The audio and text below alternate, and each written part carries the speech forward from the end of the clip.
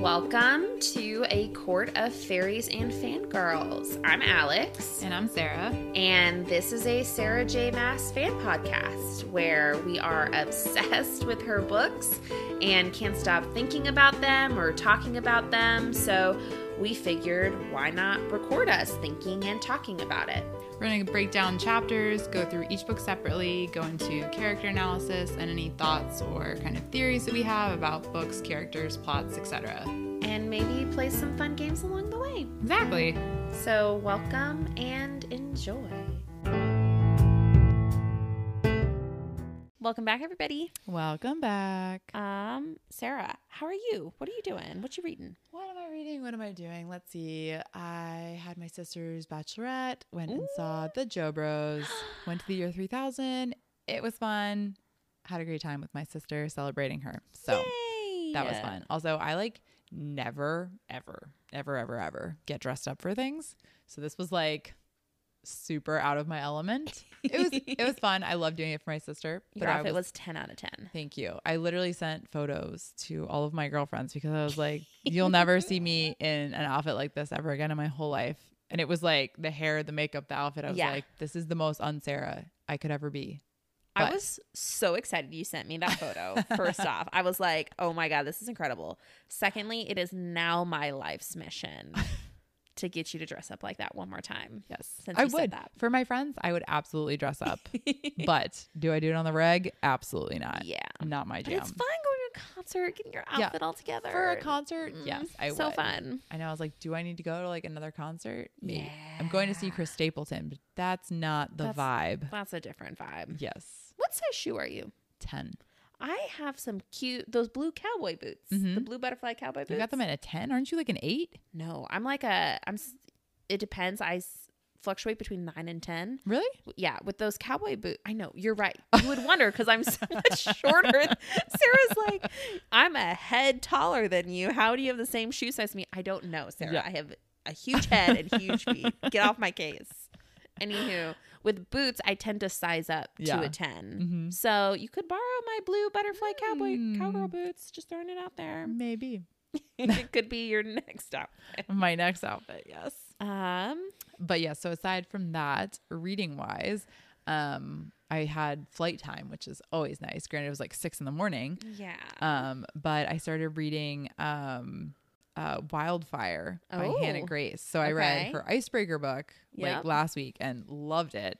And this is I think it's cool that a lot of authors do this. They're so it's technically a series, but it's not the same characters as the first book. So it's they pull. Tessa Bailey does this too. Yeah. So she pulls references of so it's the same, it's a hockey team. And so the second book focuses on a different player and his whole story. So it's you get references to the same players, but it's a whole new story. So I love that. I love that. And there's a couple different book series is whatever that I've read and started, and I'm ooh, I should read the second one, but it's I don't feel obligated to, which is so nice. Yeah.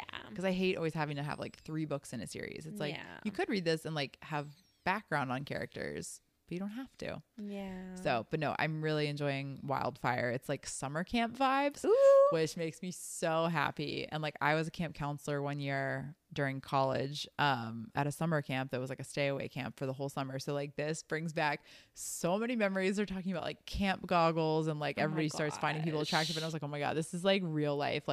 If nobody's been a camp counselor before, reading this book, it will truly give you a sense of camp life. So that's so fun. Very much enjoying that right now.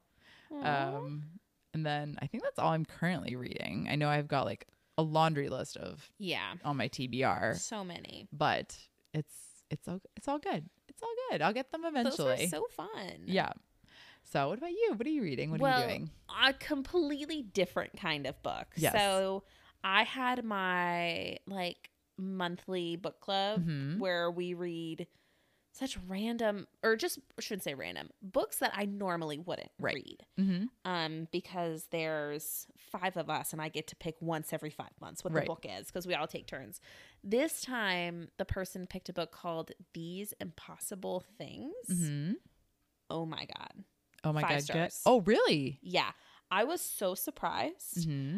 It was a book about 3 women, and I normally am into like female friendship type things. But to be completely honest, they were all women who live and function within like Muslim society, like within America. Right.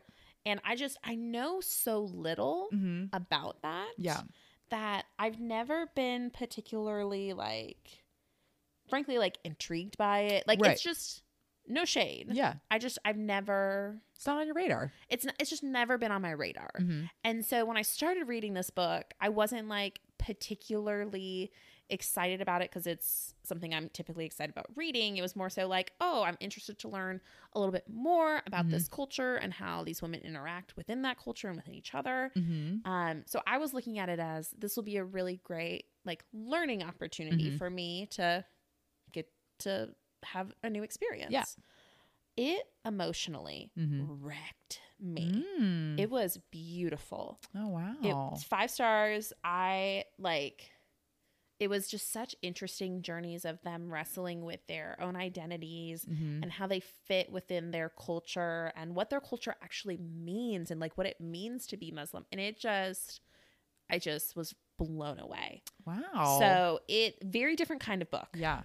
This is not fantasy. This is not romantic. It's That's good though. You need to change it up. It's good to read things that aren't in our little niche genre over here. Yeah. Like I could not put it down. Like once I started, I was like, oh my God, I need to know. Yeah. I sobbed. Like it just.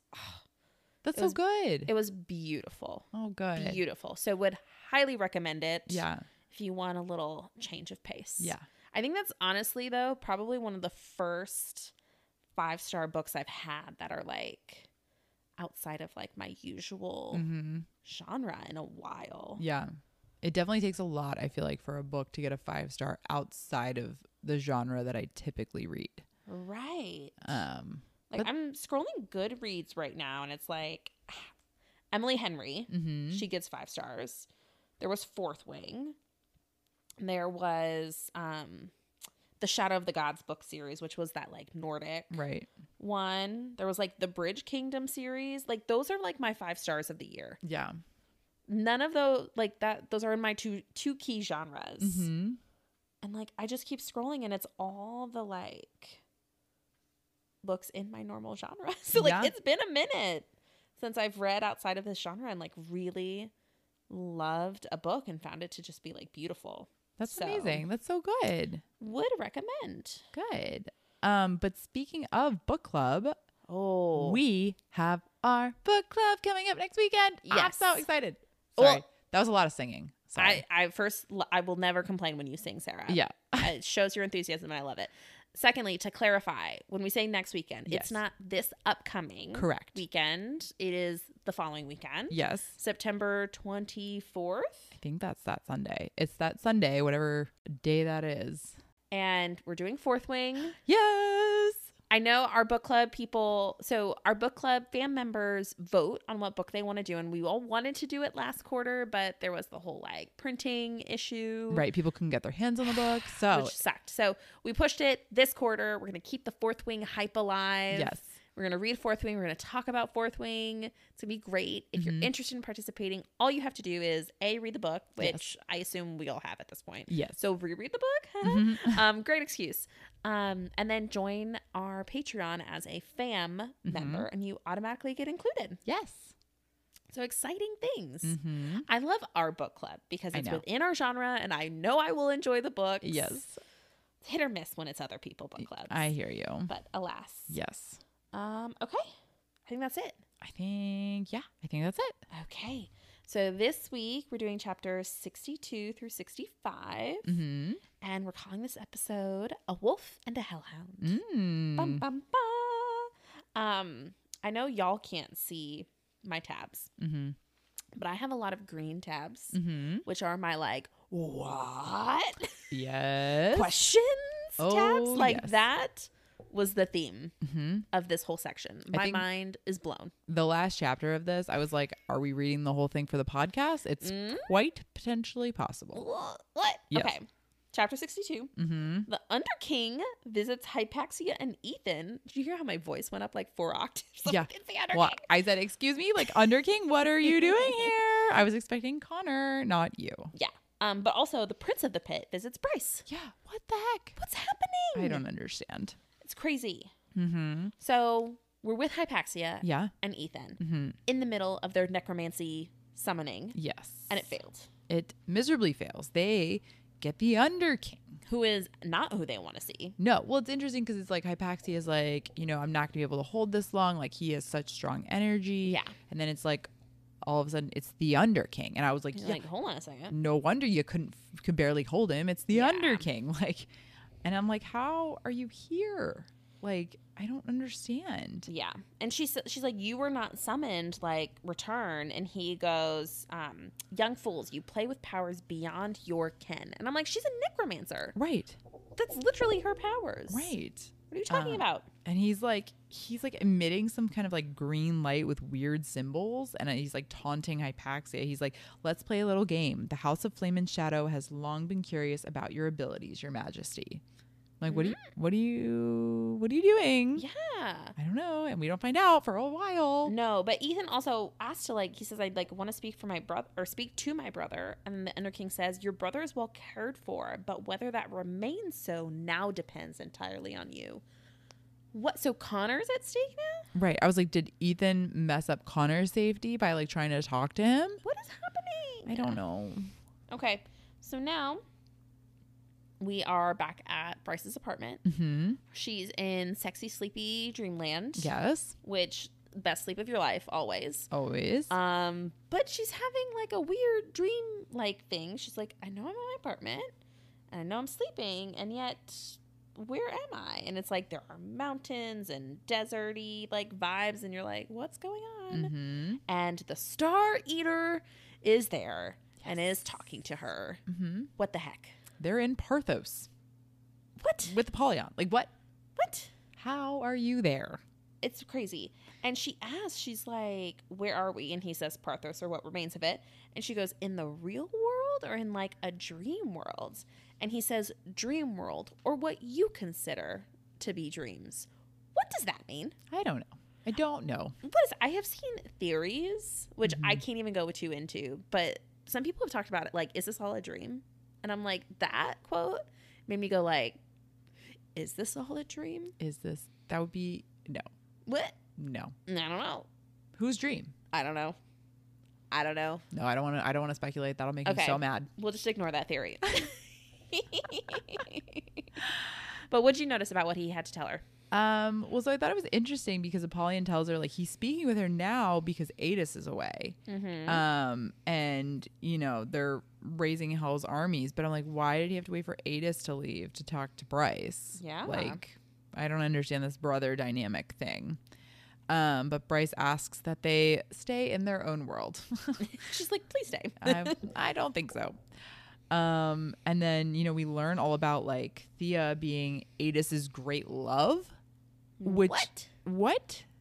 That's unexpected. Yeah. And apparently everything Apollyon did was like for his brother. Yeah. He's like, why do you think I slew Peleus? Why do you think I went on to devour Sirius? All for him, my foolish lovesick brother. In such a rage of Thea's death at Peleus's hands, his last folly lost us the war. What? I don't understand. Like, what? Also, I didn't realize you were that good of a brother, first off. No, they definitely seem like you're talking to Bryce while Adis is gone. Like, that's not giving me the best vibes. No, but like, why has Adis kept this a secret? I don't know. And it's like, is that why he knew like specifically Thea's like star like color, or like, because he's the one that's like, that was Thea's light. Like, is that why he's interested in her? I don't know. Bum, bum, bum. So she asks him about the Reapers. She's like, did you send those Reapers to jump me and Rune? Because that's kind of what the Underking posed. And Apollyon is just like very much like, what Reapers? Like, I have no idea what you're talking about. Right. And honestly, like, and she kind of like is like, well, the Underking said that you did it. And he's like, this is not a useful debate, and I do not appreciate being called a liar. And I was like, well, okay. Yep. conversation over about that, I guess. But so it begs the question, who sent the Reapers? It's a great question. Is the Underking lying? Was it someone else? What's going on? Don't know.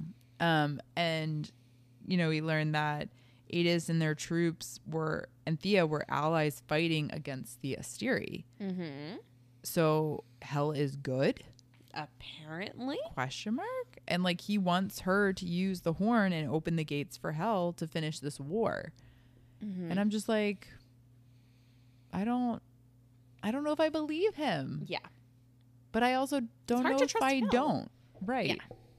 I don't know. Like everything he's saying, if it's true, then she should do what he's asking. Right. But it's still Hel. Mm-hmm. He's the Star Eater. Right. So it's like, do I trust you? But so she, like, obviously she tells him, absolutely not. I'm not like using the horn to open the gates. Right. But he tells her, he's like, come find me in Hel when you learn the truth. And I'm like, what truth? Yeah. He also calls her a disappointment, which I'm like, oh. Yeah. Okay. Mom, thanks. Yeah, I know. I was like, I'm not really too worried if I'm disappointing the Prince of Hell. Right. But maybe a little bit, yeah. But he's not who I'm like really concerned about. But I'm just like, I don't understand like all these truths. Like, why? Could someone just tell us the truth? I just want the answers. Like, give me the answers. I know that's whiny of me, but like, I just want to know. I know. Well, also, okay, one other thing he says is he's talking about Hunt. And he says, Orion was bred to be receptive to our kind. Why do you think he's so adept at hunting us? I'm like, he was bred? You're like, who's his dad? Who is his dad? Yeah. Because like his mom, he knows who his mom was. Yep. Like he met his mom. He was raised by his mom. But who the heck is his dad that he was bred? It's just, that's a weird word choice. Yes.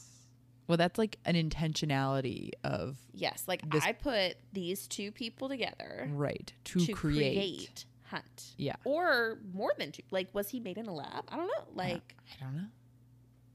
Don't know. Questions. Very questioning. Mm-hmm. Okay. Last part of this chapter. Mm-hmm. We're back with Ethan and Hypaxia. And like the Underking had disappeared. Yes. And they're both in like, what is happening? Mm-hmm. And Hypaxia's like, stay close. Like, there's all these wards. Like, we just got to keep moving. And all of a sudden, they hear these howls all around them. Mm-hmm. And snarls. And the hunting hounds of the House of Flame and Shadow have been sicked on them by the Underking. And now they got to survive. Yeah. What in the world? I'm so grateful that Ethan has Hypaxia with him. Yeah. But I am very nervous for them. Well, neither of them are particularly, like, powerful. Right. You know? Like, they have power. Right. And they're strong, but they're not, like, they're not Bryce. They're not Hunt. Exactly. Right. So what is going to happen? Don't know. Okay. Chapter 63. Mm-hmm. Bryce practices teleporting and shares a half-truth about a meal to Cormac. Ethan and Hypaxia bring a summons. Yeah. Wow. I can't believe Bryce actually tells Cormac about a meal, mostly ish. Kind of. And then like, what does the Underking want with Bryce? These are the questions. So they seem to have found the trick with the teleporting, where Bryce needs like a blast and then she can do it. Yes. And she's practicing, she's jumping around. And I thought it was so funny how she thought she was being clever and like hopping between all the people. I know. And she places herself right in front of Therian and he like grabs her face and like kisses her right on the lips and is like, haha, I caught you. I know. I thought that was so funny. Even Hunt is like cracking up laughing. So like, I love that Hunt has moved out of his like crazy mate protective phase. And like, even he's thinking this is funny because at first I was like, oh, that's dangerous. Therian in front of her mate. Yeah. But they seem to be having a good time. And I like them being able to have this kind of moment in like the crazy. And the insanity of what has happened and what's to come that we know about. Yes. So it's a good moment. It is. But they're there with Declan. Like obviously they filled the group in on everything that's happened. And Declan he says, Can we pause for a moment and remark on the fact that both of you have spoken to the Prince of the Pit? Is no one else about to puke at the thought? Yeah. And I'm just like, accurate. And it's like Rune pulls up his hand and Therian's like over there laying down, like raising his hand. Like, I'm just like, and then Bryce, being Bryce, she like high fives Hunt. She's like, special kids club. And I'm just like, Lord. you guys are ridiculous. They really are. But they're perfect for each other. I appreciated Declan in that moment. So Bryce obviously working on her teleporting, and she's getting pretty good. Yeah. But you know, Cormac is there, and he is not happy with her. Because of what went down at the party. And he's like, that just wasn't cool. Like, you should have told me. Right. Which, agree. I feel like you could have given him some kind of heads up. Yeah. And so, like, it's clear that he's pissed. But he seems to be, like, in a getting okay range with them at first. Because there's a little bit of, like, you need me, I need you. Let's keep doing what we can. Right. Everything's not totally effed up, so we're okay. Right. But he's like, just like, don't like keep anything else from me. Right. And Bryce is like, you know, like, I have no other secrets to hide, I swear. And there's something in her eye that makes him go, you're a liar. Right. There is something else you're hiding. And I think he's so perceptive. Yes. Having caught that so quickly. For sure. But I'm surprised she gave it away that easily. Yeah. Well, he disappears and reappears behind her holding a knife to her throat. Like, you better freaking tell me. Yeah. Or else. And she's like, well, I made the drop. I'll live. And he's like, not if I freaking cut your head off. It was like, oh. Yeah. And Hunt's over there like, well, I'll cut your head off. And I'm like, it doesn't work that way, Hunt. Like, he would cut her head off first. Like, it's not really that big of a threat. Like, yeah. But she winds up telling him, like, that, you know, she found a meal. Like, he was with the Viper Queen. And basically, like, she let him go into like a safe place, and like, he has no power, and that's why like he's been freed, and just let it be, basically. And I'm like, kind of surprised she said anything. And he's like asking, well, where did the Viper Queen send her? She's like, she wouldn't tell me. And he's like, I'm gonna make her tell me. And Rune's just like cracking. He's like, she's not gonna tell you anything. The Viper Queen doesn't tell anybody anything. And it's like, okay, maybe that is like what he needed to hear to be like, okay, no, like, calm down. So he seems like okay with that truth. Right. We know that she knows where Emil is. Yes. And Rune is even watching this, and he's like, I still know you're lying. Right. Like, you know where he is. Right. But it seems to have at least calmed Cormac. Right. For now. Yeah. And Therion's like, yeah, I'm not telling the River Queen anything either. Like, I'm just going to pretend that I don't know this information so I can stay up here. Well, and Cormac even then goes and apologizes for using the knife on Bryce, which I was like, oh. Yeah. That was nice of I you. feel like he's like a mature adult. He honestly kind of is. I mean, going behind her and like holding a knife to her throat is a little like, drastic. This is war. Like, her secret could have him in danger. Like, for sure. I can see why he reacted the way he did. Yeah. Well, and it's also so important to him because he loves Sophie. So I get it. Yeah. But they are interrupted. Hypaxia and Ethan show up at training in like a very urgent way. Yeah. But they're just like kind of staring. I thought it was like cute because they're just like in awe of Bryce, like training and like, you know, teleporting everywhere. And like Ethan's long lost love, like they made a comment, and I was just like, oh, poor Ethan. But they, you know, they walk in eventually, and they tell them what happened with the Underking and how he trapped them all night with those hinds, like in an olive grove, and basically took until now to get out of there. And that's crazy. Yes, took Hypaxia all night. Like, I cannot imagine running from these things while trying to like go through wards. Also, how did no one notice that Hypaxia and Ethan like just disappeared for the whole night? It's a great question. You know? I guess they were drunk, but still. Yes, even still. But yeah, basically they need Bryce to meet the Underking in less than an hour. Otherwise, Connor and the pack will be turned into Second Light, like, immediately. Like, oh. Well, okay. I guess we're moving. Yeah. How do you say no to that? Right. Okay, chapter 64, a meeting with the Underking gets messy, and Baxian drops a huge secret. What? What? Danica and Baxian were freaking mates. It makes so much sense. It makes so much. I don't think there would have been any other explanation that was acceptable for Baxian to be the way that he's being. Exactly. Yeah. What? What? What? Again, another twist I did not see coming. No. No. Pretty crazy. Yeah. All right. So this chapter starts out, Tharian, who had actually pieced out before, they said that they were going to go see the Ender King. Right. He is at the meat market visiting the Viper Queen because he's like, well, like... basically get gossip so that he can pretend to be looking for a meal. That's right.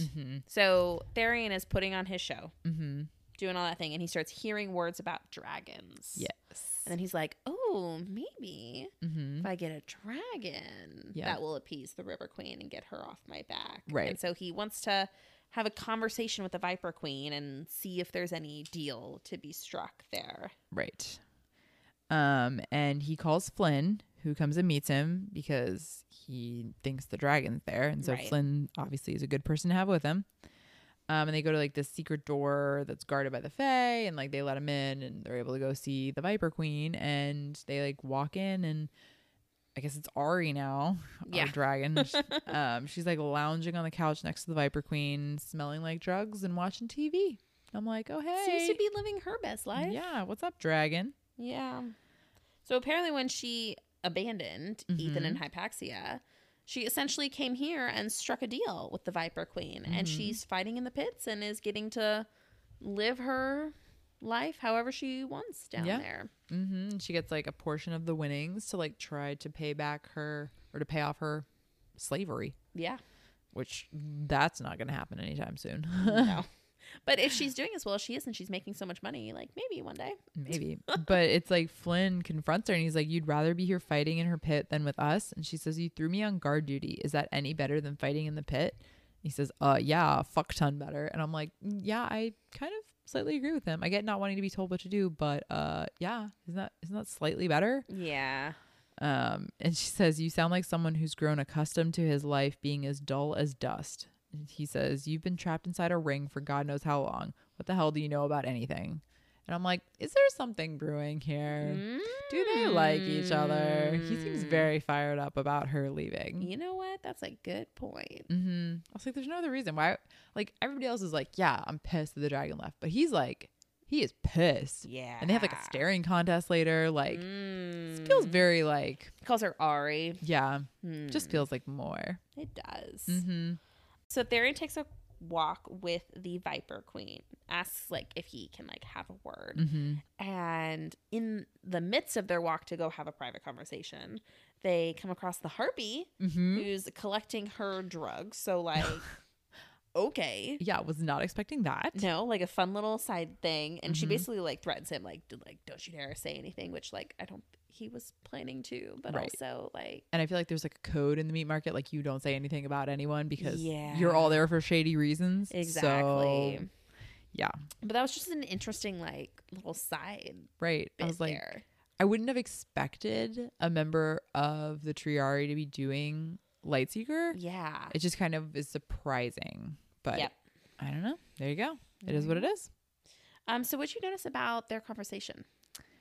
I mean, him just like, I felt like it was very dumb, the conversation. Like he's asking like if the River Queen knows anything about Pippa or Ophion, and she's like, of course I know about them. And it's like, okay. And it's like she wants obviously to keep the dragon. Yeah. So she's like, I need you and your friends to, use your little legal sway to make it so that she needs to fight for whatever political bullcrap they can think of. And I was like, that's a big ask for him just trying to get information on Pippa and Ophion. I was like, I feel like you're not even asking the right questions. Yeah. Like, I feel like you did not do a very good job at negotiating any information. No. And it's like, her answer is like, go call your friends. I was like, you did that for that? It's just, it doesn't make sense. No. Tharian is not a negotiator. He is not very good at negotiating. I was like, for a captain of intelligence, you're pretty dumb. Like, I feel like that was poorly executed, sir. Yeah, it doesn't make a whole lot of sense. No. So they start calling and no one's answering. So they're like, okay, something is wrong. Right. And they leave. And Flynn kind of is just like, he parts with the words of like, I'm coming back for you. And so it's like, well, we'll see. We shall see. We shall see about that. Okay, so then we're back with the other half of our crew, and they are at Urd's temple, ready to meet the Under King. And this made me laugh that she's only been here once, Bryce, and it was her and Juniper. They had drunkenly taken a cab over here one night during college to make an offering to the goddess of fate to make sure their destinies were epic. I know. And I was laughing. Literally, it was of course benevolent and foreseeing Urd. Please make our destinies as epic as possible. I was like, it's a freaking great ask. And also just, you never know what you're going to get. Like, gotta be careful what you pray for. I know. Lesson learned. Yeah. But so it's Bryce, Rune, Hunt, and Hypaxia. They were the only 4 allowed to come. And I thought it was kind of weird that like Ethan and Cormac like couldn't come. I was like, it's weird that like the Under King like specifically said only these 4. A little bit. Thought it was weird, but whatever. And so they get there and the Under King is sitting on Urd's throne and, you know, Rune's yelling at him that he's desecrating it to get off. And he replies, which I just thought it was a weird comment. He says, I thought the Fae bowed to Luna, but perhaps you remember the old beliefs from a time when Urd was not a goddess, but a force winding between worlds, when she was a vat of life, a mother to all, a secret language of the universe. The Fae worshipped her then. And I'm just like, it's a weird comment. Yeah. I don't know. I just found it weird. Felt like it should be shouted out. Agreed. All right. So the Under King kind of gets down to business, which apparently he wanted to tell them that the Reapers, he figured out where they came from. Yeah. It wasn't him, which he said. He says it actually wasn't Apollyon, which I thought. It was the Asteri from the Eternal City. Yeah. The fuck? Why are they sending Reapers after Cormac and Bryce? And Rune. They took Rune. And Rune, yeah. What is happening? I don't know. It's also weird that he like did all this to tell them. Right. I was like, you couldn't have just like sent an otter or something like with the message. Yeah. Like it feels a little drastic. Yeah. And you know, Hunt's asking like, why come here to attack us? And about the Reapers, and the Under King says he doesn't know. And Bryce asks, why tell us at all? And he says, because I do not appreciate my territory being infringed upon. I was like, that doesn't seem like a good enough answer. It doesn't. For this whole thing. And Rune says, bullshit. Agreed. You told them the horrible truth about what happens after death, and yet you're willing to let them live now because you're pissed that someone stepped on your toes. So also, the Under King addresses Hypaxia, and he tells her that she did well last night. Few could have worked their way through that labyrinth of spells. The House of Flame and Shadow will welcome you. And part of me is like, no one asked. No. Like, we didn't need to be welcomed by the House of Flame and Shadow. Correct. Back off, dude. Well, speaking of Flame and Shadow, Bryce asks, like, did you speak to Jessica, or did Jessica speak to you? Because it's like, I'm wondering if that's maybe why he's telling her all this, whatever. But he says, who? And Bryce says, Jessica Roga, an antiquities dealer. She had a few death marks. She must know you. You know she knows everyone. And he says, I do not know her by that name, but yes, I know of her. What name do you know her by? I don't know. But so Hunt is now just kind of like why? Why did you summon us here? I don't buy it that you're like trying to be nice. Right. And Bryce shows the like sequence of what was on Sophie's arm. And she's like, what does this sequence mean? Which felt a little random to me. I mean, I know she's just grasping like at straws. Yeah. To see if anybody knows what it is. And he says, I don't know, but perhaps you should ask them. And he points to the doorway, and it is Pippa Spestos and all the Lightfall soldiers who are pissed. Yeah. I was like, excuse me, what are you doing here? Don't like it. No. But the like Under King, he starts like disappearing, almost like as if he was an illusion there.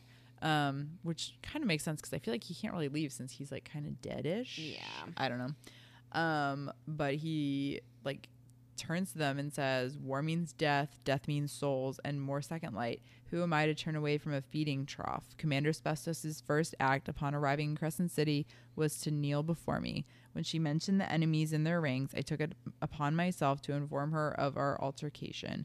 We made a deal that is in both of our best interests. Well, like, why is Cormac not there? I don't know. Like, wouldn't she be pissed at Cormac too? Why was Therian not invited? He was there. Right. I mean, maybe she didn't see. Well, no, she saw everybody. She talked to everybody. Yeah. I don't know. Maybe like Cormac's too valuable for her.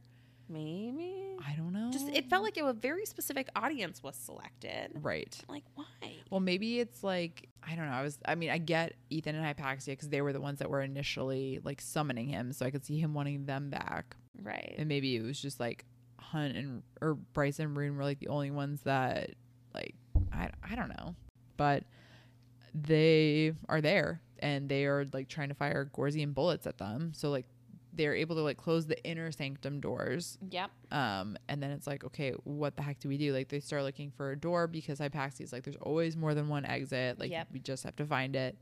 But you know, Hunt tells Bryce like she needs to like teleport out of there, and well, actually she just disappears on her own. She's like, I'll be back in a few minutes. And I'm like, where are you going? Yeah. And then she comes back and they're like, we need to get Hypaxia out of here. And she's like, I've never carried anybody before with her like teleporting. But Hunt's like, I believe in you. Like, you can do this. And I'm just like, oh, maybe that's why Cormac wasn't invited, because they knew he could teleport? Maybe. That's actually probably accurate.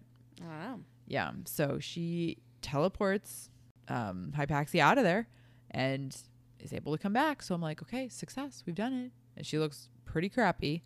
And then does the same thing for Rune, takes him back, and it's like definitely been a few minutes longer because they've broken through the doors, and like Hunt's like hiding behind like the statue, and Bryce appears. She like is done. Like she is not able to teleport, but she came back for him, which I'm just like, precious. But she's like done. Like, not like, hey, I need a recharge. It's like, I am spent. Yes. I cannot take any more power. I cannot do any more. She's like, I'm like a filleted piece of meat on the inside. Like, oh, I was like, oh, yeah, that doesn't sound too good. No. But we find out apparently that first time when she teleported by herself, she went to the gates. And so she like used the dial pad to broadcast a report that Ophion was sacking Urd's temple. And so hopefully that meant that they were going to be sending a unit there to try to take them out. So hopefully their fire would be turned in other directions momentarily. Which is accurate, because all of a sudden Pollux and the Mordok and all of these Dreadwolves just like blow through, and they start killing all the Ophion members, and you're like, yes, I'm excited. Like, I know. You're like, I don't know how to feel. Right. I was like, I'm never excited for Pollux and Mordok, and yet, yay. Like, you're basically saving Hunt's life right now. Well, something the Underking said earlier came to mind in this moment, where he said, death is the only victor in the war. And so it makes me think, like, people are dying. That means things are successful. Like, right. But even though it's like both sides are bad. I know. It's hard. It is hard. Yeah. So as they're like, Hunt basically like picks up Bryce because she like can't walk anymore. Yeah. She is done. And he is trying to figure out how the heck he's going to get out of there without being seen. When all of a sudden, who do we see? A dog. A dog. It's freaking Baxian in his dog form. And he like waves his paw at Hunt to come over. And they do. He essentially like shows them the secret passage out and helps them get out. And he says, like, I heard Pollux give the order to come here over the radio. Given how pissed Pippa was after Aedra, I figured it was you lot involved. And he says, I've researched the history of the temple, found rumors about a door hidden in the throne. It's what took me some time. And I'm just like, you are like, really thinking this out. Apparently you came to help. But I just think it's interesting how in this moment, Bryce, who is so spent, rallies herself to grab her gun and point it at him. Yes. And tells him to stop right there. And I'm like, what's going on, Bryce? What did you pick up on? Right. That's sending red flags your way. And so she's like, she's so spent, she's barely standing up.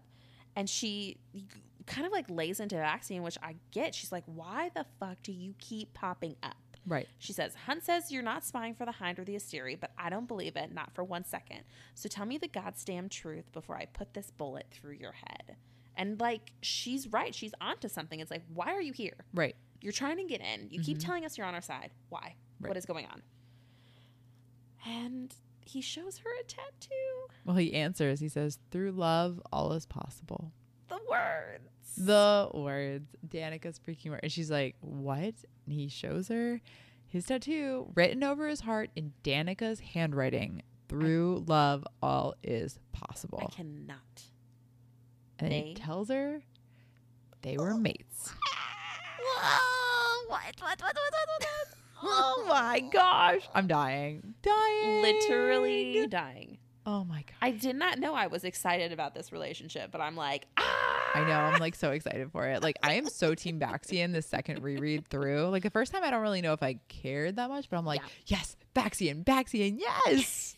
Well, on a side note, so I know I talked a lot about the first Crescent City audiobook. Mm-hmm. I've never listened to this book on audio. Ooh, I bet that would be interesting. Probably. I always think there are certain books where the audiobook just gives you a different perspective. Mm-hmm. And so I haven't done that for this book. Yeah. But Andy has been listening to the audiobook of this. Mm-hmm. And she said they make him sound like Goyle from Harry Potter.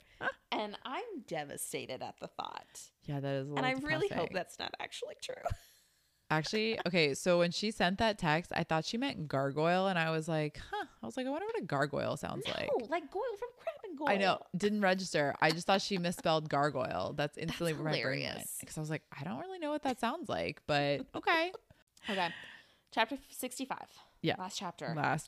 Last heck of a chapter. Oh my God. So Baxian explains his connection to Danica, and Bryce forms a plan to get answers. I had no summary. I was just like in awe. Yeah. In awe over here. I'm blown away.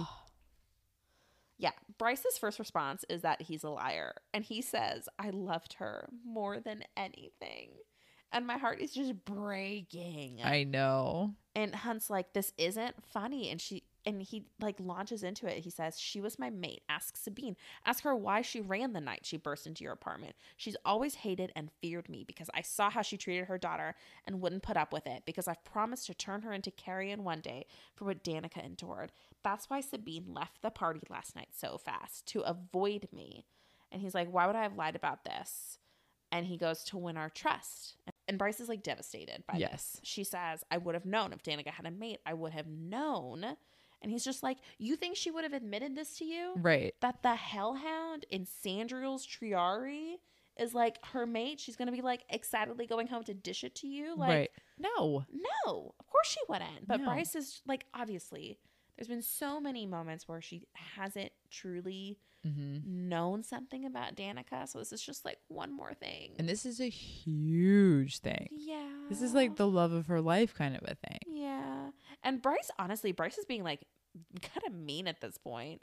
She's like, like there was Thorn. And Baxian says Thorn was delusional to think she'd ever be with him.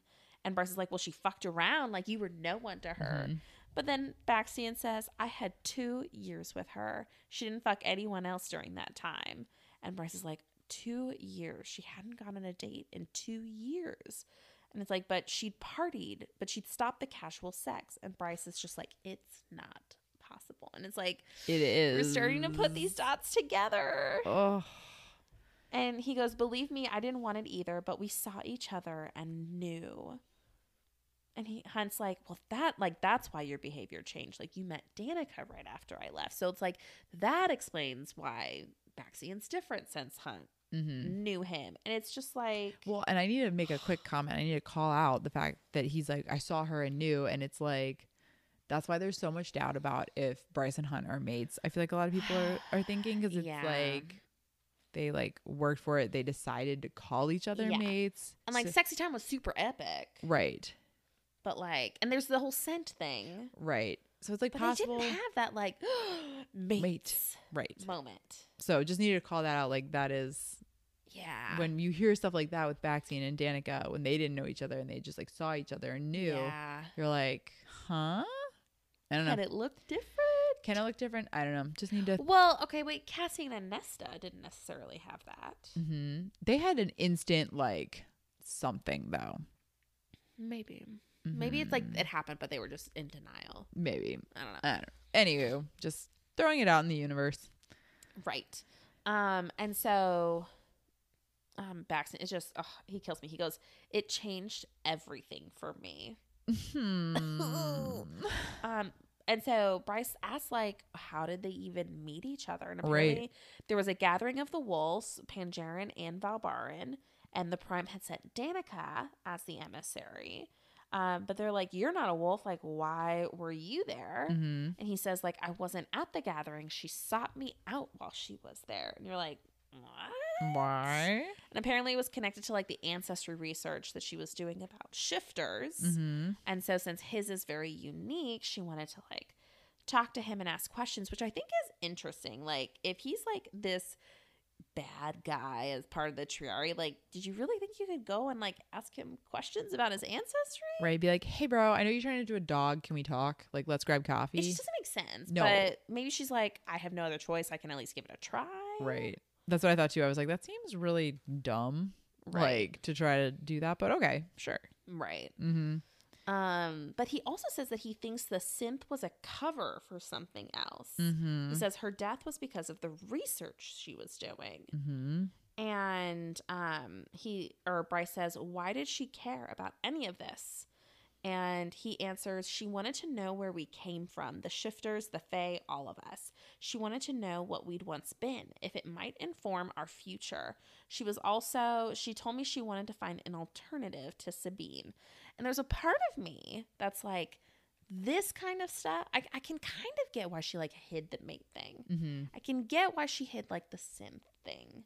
But this passion around wanting to understand where they came from, Mm-hmm. I feel like Bryce should have been able to pick that up. Like, this should not also be a surprise. No, it shouldn't be. And so the fact that either Bryce didn't pick this up or Danica didn't reveal this, it continues to throw this question to me of, like, how well did they really know each other? Right.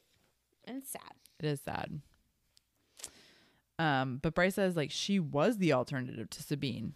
Which, right, that's what I thought. And he says, she had a feeling she might not live long enough for that. And Danica didn't want to leave the wolves' future in Sabine's hands. She was seeking a way to protect them by uncovering a possible alternative in the bloodline to challenge Sabine. Interesting. Baxian goes on to say, but, like, after we met, she started hunting for a way into a world where we could be together, since there was no way Sabine or Sandriel or even the Asteri would have allowed it. Duh. Yeah. And, you know, he says, I was so fucking glad when you killed Micah. I knew. I had this feeling that prick was involved in her death. And I'm just like, for him to have to, like, go through her death, like the death of a mate. Yeah, it's makes me so and he sad. has to be alone and in secret. I know. That's so sad. And it's like, that's like, she flashes back to, like, when she first, like, met Baxian and he told her, like, glad someone finally put a bullet through Micah's head. And it's like, yeah, that's why he said it, because Micah freaking killed his mate. Yeah. I was gonna say, Bryce is just like, why wouldn't she have told me? And he says she wanted to. We didn't dare talk on the phone or write to each other. We had a standing agreement to meet at a hotel in Forvos. I could never get away from Sandriel for long, on a given day every 2 months. She worried that the Asteri would use me against her to keep her in line if they found out about us. And Bryce asked, did she tell you she loved you? Because we know those words never came out of Danica's mouth except for Bryce. And he says, yes, without a moment of hesitation. And Bryce is, like, pissed about it. I'm like, Bryce, he's her mate. Like, chill. I know. It's a little selfish. I know. And she asks, like, she didn't care that you're a monster. And he says, after I met Danica, I tried my best to counteract all I did for Sandriel, though sometimes all I could do was lessen Sandriel's evil. She loved you, Bryce. You were the most important person in the world to her. You were. She goes, shut up. Just shut the fuck up. I don't want to hear it. I don't blame her for that reaction. I don't either. But it just sucks. It sucks. Like, it truly sucks. And I just feel bad for, like, Baxian, like, trying to explain it, trying to, like, I don't know. It's very hard. Like, the whole situation is just really hard. And he challenges her. He says, don't you want to know all of it? Isn't that why you've been digging around? You want to know, need to know what Danica knew, what she was up to, what she kept secret. And she says, fine, let's start with this one. If you knew her so well, how did Danica meet Sophie Renast? You ever hear that name in all your secret little conversations? What did Danica want from her? I love her, like, attitude. I'm just like, calm down, Bryce. Like, it's not Baxian you should be mad at. It's Danica. Right. Do you want to read now, or do you? Well, so the connection to Sophie is again, we go back to lineage. Yes, there was that she was investigating the Thunderbird lineage. She traced the bloodlines, so she started asking her some questions and just talking about theories and such. And then, Bryce asked, "Do you know why Sophie might have felt the need to carve a series of numbers and letters on herself when she drowned?" And she shows the picture, and Baxian is like, "Was that what was on there?" And she's like, clearly recognizes it. She's like, Hunt's like, "What is it?" And Baxian answers immediately. He says, "It's a system of numbering rooms, and it's only one place on Midgard, the Asteri Archives." So it's like, what was this referencing? Right. In the archives. Yeah. And then Hunt goes, "How in Earth's name do you know that?" And he goes, "Because I gave it to Danica." What? How do you have that? Why do you know that? And so he explains more. He says, "Sandra was the Asteri's pet." And he says, "You know that Athalar. She made me serve as escort on one of her visits to the palace. When they brought her down to the archives for a meeting, I saw them go through the door. When Sandra emerged, she was pale. It was odd enough that I memorized the series of numbers and letters and passed it to Danica later as something to look into. Danica became obsessed with it. She wouldn't tell me why or what she thought might be in there, but she had theories, ones that she said would alter this very world. But she couldn't go in herself. She was too recognizable. She knew the Asteri were already watching her. So after she met Sophie, Danica gave her the information, and Sophie snuck in to investigate, since Sophie's record wouldn't have shown anything suspicious about her." And Baxian says, "From what I gleaned from the Heinz reports, it took Sophie 3 years of work to get in. 3 years of spying and going undercover as one of the archivists. I'm assuming she finally found a way to sneak into that room and ran to Kavala soon after. By that time, Danica was gone. She died without ever learning what was in that room. But Sophie found out." And so that must have been the intel that Sophie planned to use as leverage against Ophion. And it's something war-changing, something big. And Baxian says, "The Asteri don't have any of their palace blueprints on the interweb. Even their library catalog system is secret. Anything digitized is highly encrypted." But Bryce says, "What if we have someone who can hack into anything?" So Bryce, despite this bomb being dropped and all of this new information, she almost immediately goes into like planning mode. Right. Like, well, I got to get in there. I got to know what's in there. Yeah. Let's do some digging. I got to bring in my tech muscle. Let's go. And it reminds me, like, I think back to the beginning of this book when it was like searching for a meal. And I was like, you're only doing it because of Danica. Yeah. Like, I hate to say that because, like, I know Emil is a sweet kid and she did a great thing for him, but she's only interested in Danica's secrets. Yeah. Like, she wants to know why. Yeah. And again, like, she wants to go to the Imperial City for Danica to find out about Danica. Like, let it go, Bryce. Let it go. But, you know, whatever. All right. So Declan's involved. He's like, "This is nonsensical. I cannot hack into it. Right. This is chaos." We also find out that Pippa made it out of that whole mess. Correct. Alive, which sucks. But Declan is continuing to kind of think through, and he's saying, you know, while I can't necessarily get information or hack blueprints or whatever, the video footage is not under like as intense security. Right. So it looks like we're going to watch a bajillion hours of video footage. And that is their game plan, to try to figure something out. Yep.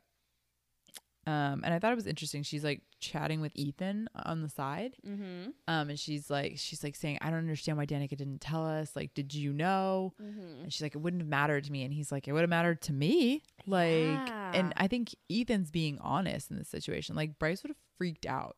Like, she would have been so mad at Danica. Like, there's no way it wouldn't have mattered. Yeah. It of course would. And I feel like Ethan's being a realist and trying to like bring Bryce back down to earth. Right. It's easy to say it wouldn't have mattered when someone's dead. Right. And you don't actually have to go through that situation. It clearly matters now because you're upset now. Right. So, yes. Why would it not have mattered then? Yes, it does. But so after hours of searching, Declan finally finds a video of Sophie entering the room, and they all go and watch it. Yes. And basically she's like sneaking into this room and she's gone for like 15 minutes and then comes back out and like they want to know what's in that room. And so Bryce says that they need to go to the Eternal City and into those archives. Yeah, because she didn't take anything out with her. So whatever it is still in there. Right. And so it's like, well, how are we going to do that? Yeah. Like it took her 3 years of undercover work. Right. To get in there. Right. How are they, this crew, this recognizable crew, right, gonna, as Bryce puts it, beat that time? I'm sure she's already planning. True story. Let's see. Did you notice anything else? No, I mean, we kind of pivot to Therian and Ethan after this. They're playing video games together and just like kind of chatting about their lives, like everything. You know, and Ethan tells him that like he doesn't have a thing for Bryce anymore, which maybe I believe him, maybe I don't. Yeah. I don't know. Maybe he's just saying that to convince himself. Yeah, because it's like, you know, he makes a comment and Ethan's like, did Rune tell you? Like, how did you know that? And he's like, everyone has a thing for Bryce. Right. So, and then, you know, Therian tells him how he kind of got entangled with the River Queen's daughter. It was basically like he was just a horny young guy and wanted to have sex with her. And so he promised her forever, which was dumb. But, yeah, Therian basically is just telling him like, handle any unresolved business you have before we go to the Eternal City, because there's a strong likelihood we're all dying out there. Yeah. So, yeah. That's kind of where we leave it. Yeah, Ethan says there's something I have to do, and I'm like, well, what are you gonna do? Right. What business do you have in mind when Therian says that? Right. Because you're kind of a solo wolf now. Right. Which makes me think of the wolf in the like tank at the astronomer's office, because she had flashed in his mind earlier that conversation. Let's see. All right. That's the end of this week. Yes. Next week. Which is crazy because we only have like 2 more weeks. We do. We are so close to finishing this book. I cannot believe it. And like, of course, as always, SJM saves the greatest hits for the last like 100 pages. It's going to be crazy. These next 2 episodes. Freaking wild. Wild. So next week we're doing chapters 66 through 71. Yeah. Let us know what you guys think. And we'll talk next week. Bye. Bye.